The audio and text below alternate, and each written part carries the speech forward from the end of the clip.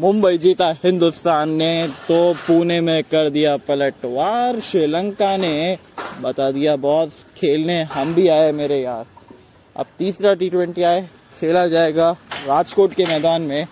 और वो राजकोट के मैदान में कौन बनता है राजा, किसका होता है बैंड बाजा, ये होगी देखने वाली बात। You are listening Hopper Presents #Astavish in association with My Living Circle में आप सभी का स्वागत है। Now let's start the episode। और हमेशा की तरह वो 5 टॉकिंग पॉइंट्स होते हैं। नंबर 1 पे आ जाता है दोनों ही टीमों का probably playing 11। नंबर 2 पे आ जाता है दोनों ही टीमों की स्ट्रेंथ एंड वीकनेस। नंबर 3 पे आ जाती है प्रेडिक्शंस। नंबर 4 पे my 11 circle, my favourite sports fantasy app, जहाँ पे मैं अपनी टीम बनाता हूँ, आप भी अपनी टीम बनाइए, मैं भी जीतता हूँ, आप भी जीतिए। और नंबर 5 जो कि दोनों ही टीमों के क्या थ्रेट्स होने वाले। So let's start with talking point number 1। अगर बात करें दोनों ही टीमों की प्रॉबेबली प्लेइंग 11 की, तो भैया श्रीलंका, मुझे नहीं लगता कि यहाँ पे इस मुकाबले में भी कोई बदलाव होंगे। जो टीम कॉम्बिनेशन के साथ खेलते आई है वही टीम यहाँ पे भी खेलेगी, यानी कि ओपन करेंगे निशंका और साथ में आपके पास आ जाते हैं कुशल मेंडिस। नंबर 3 पे धनंजय डिसिल्वा, तो 4 पे चरित्र श्रीलंका, तो 5 पे भानु का राजपक्ष, 6 पे धासुन चाना का धासु ये खिलाड़ी है, 7 पे वनिंदु हसरंगा, तो 8 पे चमिका करुणारत्ने, 9 पे कासुन रजिता, 10 पे महेश थिक्ष्णा और 11वें नंबर पे दिलशान मधुशंका। तो ये रहने वाली है इस टीम का कॉम्बिनेशन। सेम प्लेइंग 11 के साथ खेलेगा जो पहले 2 मुकाबले खेलते आ रहे हैं, बिल्कुल कट कॉपी पेस्ट। अब अगर बात करें भैया हिंदुस्तान की, तो भैया हिंदुस्तान का क्या ही कहना।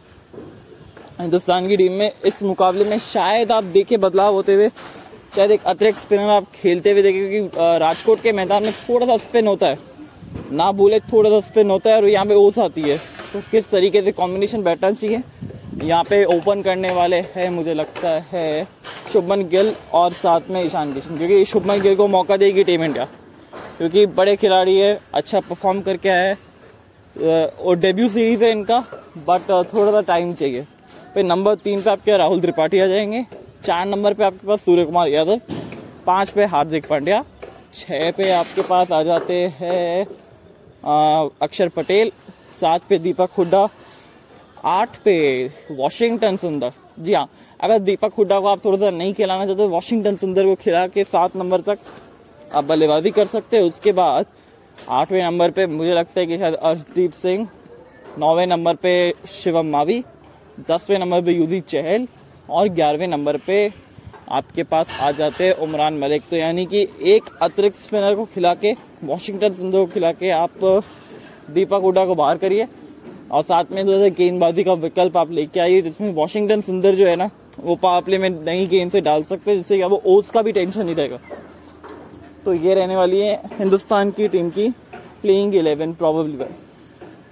अब पॉइंट नंबर 2 जो कि है दोनों टीमों की स्ट्रेंथ एंड वीकनेस। तो भैया स्ट्रेंथ पहले श्रीलंका की बात कर लेते, मेहमान नवाजी पहले करते।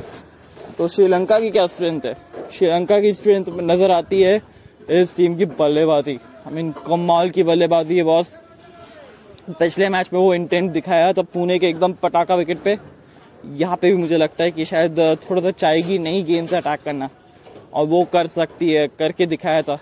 कुशल मेंडिस जिस तरीके से खेल रहे, साथ में प्रथम निशंका, थोड़ा सा स्ट्राइक रेट बढ़ाने की जरूरत है, बट एक एंकर की भी जरूरत रहती है, तो इनके इर्द गिर्द वो बैटिंग चलती है। फिर धनंजय डिसिल्वा भी बड़े अच्छे प्लेयर है, अभी तक इस श्रृंखला में परफॉर्म नहीं कर पाए, बट खिलाड़ी कमाल है भी। फिर आपके पास चरित्र श्रीलंका आते हैं, भानु का राजपक्ष आते हैं। यहाँ थोड़ी सी दिक्कत आती है क्योंकि ये साथ में कभी नहीं चलते। जब ओपनर कर जाते हैं तो वो मिडिल ऑर्डर परफॉर्म नहीं करता, वे लोअर मिडिल ऑर्डर परफॉर्म करते हैं। जब ओपनर परफॉर्म नहीं करते तो मिडिल ऑर्डर और लोअर मिडिल ऑर्डर परफॉर्म कर जाता है, तो साथ में परफॉर्म नहीं कर पा रहे। ये एक बहुत बड़ा चिंता का विषय है, बट स्ट्रेंथ इनकी बल्लेबाजी है। नंबर 2 स्ट्रेंथ इस टीम का जो गेंदबाजी का कोर है, लगातार एक ही टीम के साथ खेलना प्रेफर रखते हैं और ज़्यादा बदलाव करने की गुंजाइश करते नहीं है, ज़्यादा करने की कोशिश भी नहीं करते। तो कॉन्फिडेंस देते टीम के प्लेयर्स को कि हम आपको बैक कर रहे हैं, और गेंदबाजी में वो फ़र्क दिखा भी है। कासुन रजिता जिसका पहला मैच बहुत खराब गया, दूसरे मैच में अच्छी वापसी करी। फिर चमिका करुणारत्ने, पहला मैच जो है वो ठीक ठाक गया, तो दूसरा मैच भी इतना अच्छा नहीं गया, बट गेंदबाजी और बल्लेबाजी करते हैं। तो जो एक टीम के साथ खेलने वाली जो बात होती है ना, वो इस टीम की स्ट्रेंथ है। नंबर 3 स्ट्रेंथ क्या है? नंबर 3 स्ट्रेंथ आप कह सकते हैं इस टीम के बाद स्पिन गेंदबाजी का डिपार्टमेंट, और जो कि मुझे लगता है कि शायद इस विकेट पे काम आने वाला है स्पिन गेंदबाजी का, क्योंकि यहाँ पे गेंद थोड़ा फंसता है। गेंद जैसे पुराना होता है वो स्पिन करना शुरू करता है, और अगर खुदा ना खासा ओस ना आए तो फिर तो भैया आगे ही दिक्कत है, क्योंकि यहाँ पे फिर वो ओस अगर नहीं आएगी तो अफसोस फिर आपको हो जाएगा, क्योंकि स्पिन में स्पिन टू विन वाला ये विकेट रहता है। तो ये हो गई स्ट्रेंथ श्रीलंका की। अब अगर वीकनेस की बात करें तो क्या है? देखिए, श्रीलंका की वीकनेस नज़र आती है इस टीम की डेथ बॉलिंग।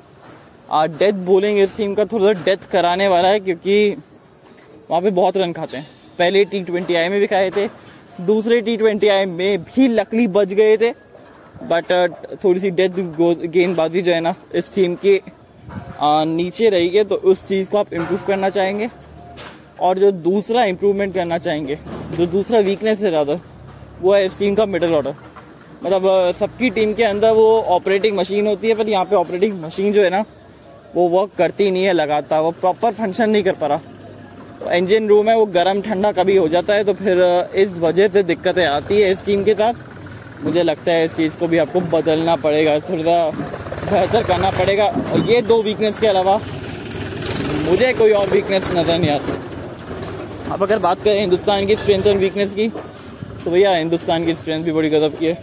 हिंदुस्तान की जो स्ट्रेंथ है इनकी बल्लेबाजी है, क्योंकि बल्लेबाजी जिससे ये कर रहे हैं ये टीम की, और चाहे शुभमन गिल हो गए या फिर ईशान किशन हो गए, साथ में आपके पास आ जाते हैं हार्दिक पांड्या, सूर्य कुमार यादव, राहुल त्रिपाठी भी अब जुड़ चुके हैं इस ग्रुप के अंदर। तो देख के अच्छा लग रहा है, एक नई यंग टीम है और जीतना चाहती है टीम। ईशान किशन भी है खासकर। तो बल्लेबाजी इस टीम की बहुत अच्छी नज़र आती है। अब अगर गेंदबाजी की बात करें, इस टीम की स्ट्रेंथ है, यहाँ पे तो और ज़्यादा स्ट्रेंथ हो जाएगी, क्योंकि इनका ही कंडीशन होगा। तो स्पिन गेंदबाजी के लिए मदद मिलेगा, यूजी चहल को मदद मिलेगी। अक्षर पटेल जो पिछले मैच में बड़ा ज़बरदस्त परफॉर्म करके आए, उनका कॉन्फिडेंस हाई होगा। वॉशिंगटन सुंदर जो है इस टीम के अंदर आएंगे, तो फिर मुझे लगता है कि काम थोड़ा मुश्किल होने वाला है सामने वाली टीम के लिए। तो फिर वहाँ पे आप देखना चाहेंगे तो जो गेंदबाजी है इस टीम की वो बड़ी ज़बरदस्त नज़र आती है। और जो तीसरा जो मेन स्ट्रेंथ है वो है इस टीम का ऑलराउंडिंग टीम है ये भी, क्योंकि यहाँ पे खूब सारे ऑलराउंडर्स खेल रहे हैं। अगर एक टीम की अंदर बात करें ना, हार्दिक पांड्या आपकी टीम के ऑलराउंडर है, आपकी टीम में अक्षर पटेल है, आपकी टीम में अब वॉशिंगटन सुंदर हो जाएंगे या दीपक हुड्डा है, तो फिर वो 3 ऑलराउंडर के साथ आप खेलते हैं, 6 गेंदबाजी के आप विकल्प खेलते हैं। तो इससे ये फ़ायदा होता है किसी एक का दिन खराब जाए तो आप उसको कवर कर सकते हैं, जो पिछले मैच में हुआ अजीत सिंह के साथ। उनका दिन खराब था, पर जिस तरीके से हार्दिक पांड्या ने गेंदबाजी की, वो 2 ओवर में 13 रन, वो 4 ओवर में टोटल 50 ही बने, नहीं तो थोड़ा और डैमेज हो सकता था वहाँ पे। तो ये टीम की स्ट्रेंथ है। अब अगर वीकनेस की बात करें, वीकनेस यहाँ पे भी हिंदुस्तान का एक ही है कि डेथ बॉलिंग इस टीम का थोड़ा सा ख़राब है।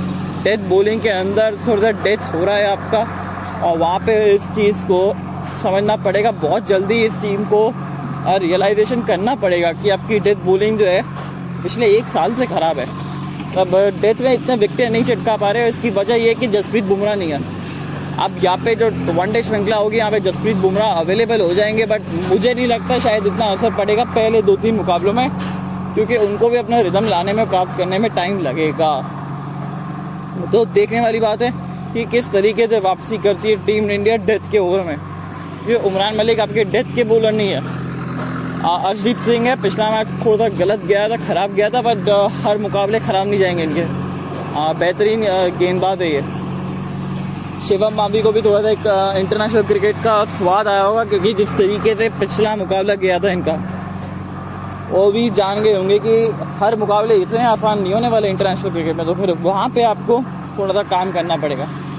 तो ये है टीम की वीकनेस। अब अगर बात स्ट्रेंथ एंड वीकनेस दोनों हो गई, अब टॉकिंग पॉइंट नंबर 3 यानी कि जो प्रेडिक्शन की टाइम और प्रेडिक्शन आज के मैच के लिए क्या होने वाली है मेरी टीम। तो फिर टॉस प्रेडिक्शन नंबर 1, टॉस जीत के आप पहले गेंदबाजी लीजिए। यहाँ पे ओस आता है, पर प्रॉब्लम ये है ना कि गेंदबाजी अगर आप ले लेते हैं तो यहाँ पे जो 50-50 का आंकड़ा है, तो आप कुछ भी कर सकते हैं। ओस आती है यहाँ पे, अगर ओस आ गई तो फिर तो दूसरी इनिंग में भैया बल्लेबाजों की चांदी है, नहीं तो फिर वहाँ पे चांदी जो है गायब सी हो जाएगी। तो फिर टॉस जीत के पहले बल्लेबाजी। अब विकेट क्या लग रहा है? आप विकेट देखिए, मुझे लगता है कि शायद आप देख सकते हैं 180 के पार, क्योंकि विकेट अच्छा है ये। और जिस तरीके से पिच रिपोर्ट अभी तक को जो सुनने में आया है वो ये कहता है कि 180 के पार पहली इनिंग में बनने वाले।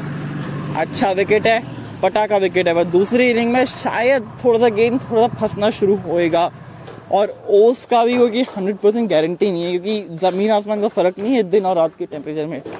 तो अगर ओस नहीं आता है और दूसरी इनिंग में थोड़ा गेंदबाजी करना आसान पड़ेगा गेंदबाजों को, और बल्लेबाजी करना थोड़ा मुश्किल, क्योंकि गेंद थोड़ा फंसेगा। और number 3 prediction, I am going with India to win this game boss, क्योंकि हिंदुस्तान की टीम है ना, बार बार कोई हरा नहीं सकता इस टीम को। तो 3 प्रेडिक्शंस वापस से बता दो। टॉस जीत के पहले बल्लेबाजी, नंबर 2 180 के करीब ये स्कोर होगा, 180 के ऊपर रादर हो सकता है। और तीसरा prediction, India to win this game. और ये 3 प्रेडिक्शन करिए और फटाफट से मुकाबला अपने हाथ में कर लीजिए हिंदुस्तान। देखिए, एपिसोड में आगे बात करने से पहले बात करते हैं हब हॉपर के बारे में। हब हॉपर मेरा नंबर 1 पॉडकास्टिंग ऐप, जहाँ पे मेरा पॉडकास्ट हैशटैग आज कभी आप सुनते हैं बहुत प्यार बरसाते है, उसके लिए बहुत बहुत धन्यवाद। और किन कारणों के चलते मैंने चुना है हब हॉपर को मेरा नंबर 1 पॉडकास्टिंग ऐप। तो नंबर 1 रीज़न इज़, जब मैं अपना एपिसोड या पॉडकास्ट रिकॉर्ड करता हूँ और पब्लिश करने से पहले जब मैं इस एप्लीकेशन के टूल्स यूज़ करता हूँ, तो बहुत सिंपल टूल्स है, बहुत इजीली मैं यूज़ कर लेता हूँ, जिससे मेरे पॉडकास्ट या एपिसोड की जो क्वालिटी है वो इंक्रीज़ होती है। देन पॉइंट नंबर 2, जब मैं अपना एपिसोड या पॉडकास्ट रिकॉर्ड करके पब्लिश करता हूँ तो ये वाइड वैरायटी ऑफ ऑप्शन देता है, like Gaana application, Spotify, Amazon Prime Music, Jio Saavn, Google podcast etcetera, जहाँ पे मेरा पॉडकास्ट या एपिसोड जो है वो पब्लिश होता है। इससे मेरे पॉडकास्ट या एपिसोड की जो रीच है वो और ज़्यादा बेहतर होती है। And number 3, the most important factor, मान लीजिए अगर मुझे एप्लीकेशन रिलेटेड कुछ समस्या है, तो हब हॉपर की जो टीम है जो सर्विस प्रोवाइड करती है अपनी टीम की फैमिली से जुड़ने वाले लोगों को, आई मीन एब्सोल्युटली मैग्निफिसेंट। ना तो ये सिर्फ समस्या को हल करते, बट इस तरीके से सॉल्व करते कि आने वाले टाइम में वो समस्या वापस से ना आए, और साथ ही में कोई एप्लीकेशन रिलेटेड कोई दिक्कत ना आए। तो फिर इन 3 कारणों के चलते मैंने चुना है हब हॉपर को मेरा number 1 podcasting app. So what are you waiting for? फटाफट से जाइए, हब हॉपर ऐप को डाउनलोड करिए और अपनी आवाज़ पूरी दुनिया को सुनाइए। Now let's get back to the talking point. और जो चौथा टॉकिंग पॉइंट हम बात करने वाले वो है my 11 circle, my favourite sports fantasy app, जहाँ पे मैं अपनी टीम बनाता हूँ। आप भी अपनी टीम बनाइए, मैं भी जीतता हूँ, आप भी जीतिए। तो फिर आज के मुकाबले मेरी क्या प्रोबेबली प्लेइंग 11 होने वाला है टॉस से पहले की। तो फिर यहाँ पे विकेट कीपर की पहले बात कर लेते, ईशान किशन और साथ में कुशल मेंडिस, ये 2 विकेट कीपर रहेंगे। फिर अगर नीचे चले बल्लेबाजी की तरफ, तो फिर बल्लेबाजी में सूर्य कुमार यादव, प्रथम निशंका और चरित्र असलंका ले सकते हैं, क्योंकि खिलाड़ी कमाल है यार। राजा आप 2 बल्लेबाजों के साथ ही जाइए इस विकेट पे, क्योंकि चरित्र असलंका को ये विकेट सूट नहीं करेगा। तो अभी के लिए जो मेरी टीम है, कुशल मेंडिस और ईशान किशन, फिर आ जाते हैं सूर्य कुमार यादव, चरित्र असलंका नहीं, प्रथम निशंका, शुभमन गिल आप ले सकते हैं, ऑप्शन अच्छा है आपके पास। और उसके बाद दर्शन शानाका, अक्षर पटेल, चमिका करुणारत्ने, वनिंदु हसरंगा, हार्दिक पांड्या और 5 ऑलराउंडर के साथ। और लास्ट में मैं पिक कर रहा हूँ एक्चुअली, किसको पिक करा जाए, महेश थिक्सना को। अगर दूसरी इनिंग में गेंदबाजी आ जाती है श्रीलंका की और ओस नहीं आता है, तो महेश थिक्सना जो है ना थोड़े खतरनाक साबित हो जाएंगे। तो अभी तक के लिए मेरी जो टीम है वो है कुशल मेंडिस और ईशान किशन। उसके बाद शुभमन गिल बल्लेबाजी के अंदर है, फिर आपके पास सूर्य कुमार यादव और प्रथम निशंका है। ऑलराउंडर की तरफ चले तो दर्शन शानाका, अक्षर पटेल, चमिका करुणारत्ने, वनिंदु हसरंगा, हार्दिक पांड्या, वॉशिंगटन सुंदर अगर खेलते हैं तो फिर आप उनको लेना चाहेंगे, क्योंकि वॉशिंगटन सुंदर जो है ना मुकाबला बदल देंगे पूरी तरीके से। फिर थोड़ा सा बदलाव करने पड़ेंगे। फिर महेश थिक्सना एकमात्र बॉलर के साथ मैं जा रहा हूँ। ये अभी तक के लिए मेरी टीम है। टॉस के बाद मैं चेंज करूँगा तो फिर मज़े आएंगे ना। टॉस के बाद जिससे किस से कॉम्बिनेशन खेलेगा वो भी पूरी तरह से पता चल जाएगा। तो वेट फॉर टिल दैट, क्योंकि इस गेम में फाइनेंशियल रिस्क है उसकी आदत लग सकती है। तो please play sensibly and according to your risk. तो ये तो हो गई बात माय 11 सर्कल की टीम की। अब जो 5वां टॉकिंग पॉइंट हम बात करने वाले वो है दोनों टीमों के क्या थ्रेट्स होने वाले। तो अगर हिंदुस्तान के लिए देखें क्या थ्रेट्स हो सकते हैं श्रीलंकन टीम के, क्या श्रीलंकन टीम थ्रेट दे सकती है इस टीम को, वो है इस टीम की बल्लेबाजी। क्योंकि जिस तरीके से पिछले मैच में बल्लेबाजी करके दिखाया वो श्रीलंकन टीम है। ये लंकन लायंस से जो धारना जानती है और धाड़ के दिखाया पिछले कुछ समय से। दूसरा जो थ्रेट हो सकता है वो है इनकी स्पिन गेंदबाजी, क्योंकि अगर ओस नहीं आता है तो इस टीम के ऊपर ना बहुत सारे स्पिनर्स है। बहुत 3 स्पिनर्स आप एक टीम में लेके जाते हैं, 7 गेंदबाजी के विकल्प आप लेके जाते हैं। इसका मतलब क्या है बॉस? इसका मतलब आपकी गेंदबाजी बड़ी अच्छी है, पर खासकर स्पिन गेंदबाजी में क्वालिटी नजर आती है। एक तरह से महेश थिक्शना रहते हैं 3 स्टंप्स के बीच में डालना प्रेफर रखते हैं, तो दूसरी छोर से वहां पे आपको देखने को मिलते हैं रादर, क्योंकि वहां पे आपको देखने को मिल जाते हैं वनेंदु हसरंगा पे धनंजय डिसिल्वा है, जो राउंड द विकेट आके थोड़ा सा स्पिन करवाते हैं, ओवर द विकेट आके थोड़ा बाहर डालने का प्रयास करते हैं। तो काबिलियत है धनंजय डिसिल्वा के पास भी। तो इस टीम के पास वो स्पिन गेंदबाजी और खासकर जो गेंदबाजी है उससे थोड़ा बच के रहिएगा। और जो तीसरा थ्रेट होने वाला है वो ये है हिंदुस्तान का कि श्रीलंका के जो ऑलराउंडर्स है उससे थोड़ा बच के रहना पड़ेगा, खासकर दासुनचाना का, शमिका करुणारत्ने, वनिंदु हसरंगा, इन सबसे थोड़ा सा बच के रहिए, क्योंकि ये अगर चल गए तो आपका वो नाक में दम करके रख देंगे पूरी तरीके से गेंदबाजी के अंदर और बल्लेबाजी के अंदर भी। तो ये 3 थ्रेट्स है मेरे लिए। अब अगर हिंदुस्तान क्या थ्रेट दे सकता है श्रीलंका को, मतलब श्रीलंका के लिए क्या थ्रेट होने वाले तो वो है हिंदुस्तान की बल्लेबाजी, क्योंकि यहाँ का भी बैटिंग ऑर्डर बड़ा कमाल है। ईशान किशन जो है ओपन करते हैं, शुभमन गिल रहते हैं, फिर साथ में आपके पास बहुत सारे मौजूद विकल्प रहते हैं। राहुल त्रिपाठी की भैया लाठी चल सकती है इस मुकाबले में। तो बल्लेबाजी इस टीम की बड़ी खतरनाक नजर आती है। अब जो दूसरा मुझे नजर आती है थ्रेट वो है हिंदुस्तान की तेज गेंदबाजी, क्योंकि तेज गेंदबाजी में ना क्वालिटी नजर आती है। शायद शिवम मावी आज ना खेले, शायद आपको देखते हुए मिले अर्शदीप सिंह, और साथ में वॉशिंगटन सुंदर नहीं गेंद थे। उसके बाद वहाँ पे आपको बहुत सारे विकेट देखने को मिल सकते हैं। उमरान मलिक की एक्सप्रेस पेस है, तो वो तेज गेंदबाजी इस टीम की बहुत बड़ी वो थ्रेट नजर आती है सामने वाली टीम के लिए। और तीसरा थ्रेट जो नजर आता है वो है हिंदुस्तान टीम के ऑलराउंडर्स, क्योंकि यहाँ पे भी भैया ऑलराउंडर कमाल के, हार्दिक पांड्या, वॉशिंगटन सुंदर अगर खेल जाते हैं, नहीं तो दीपक हुड्डा है और साथ में आपके अक्षर पटेल है। तो फिर ऑलराउंडर से तो बच के रहिएगा।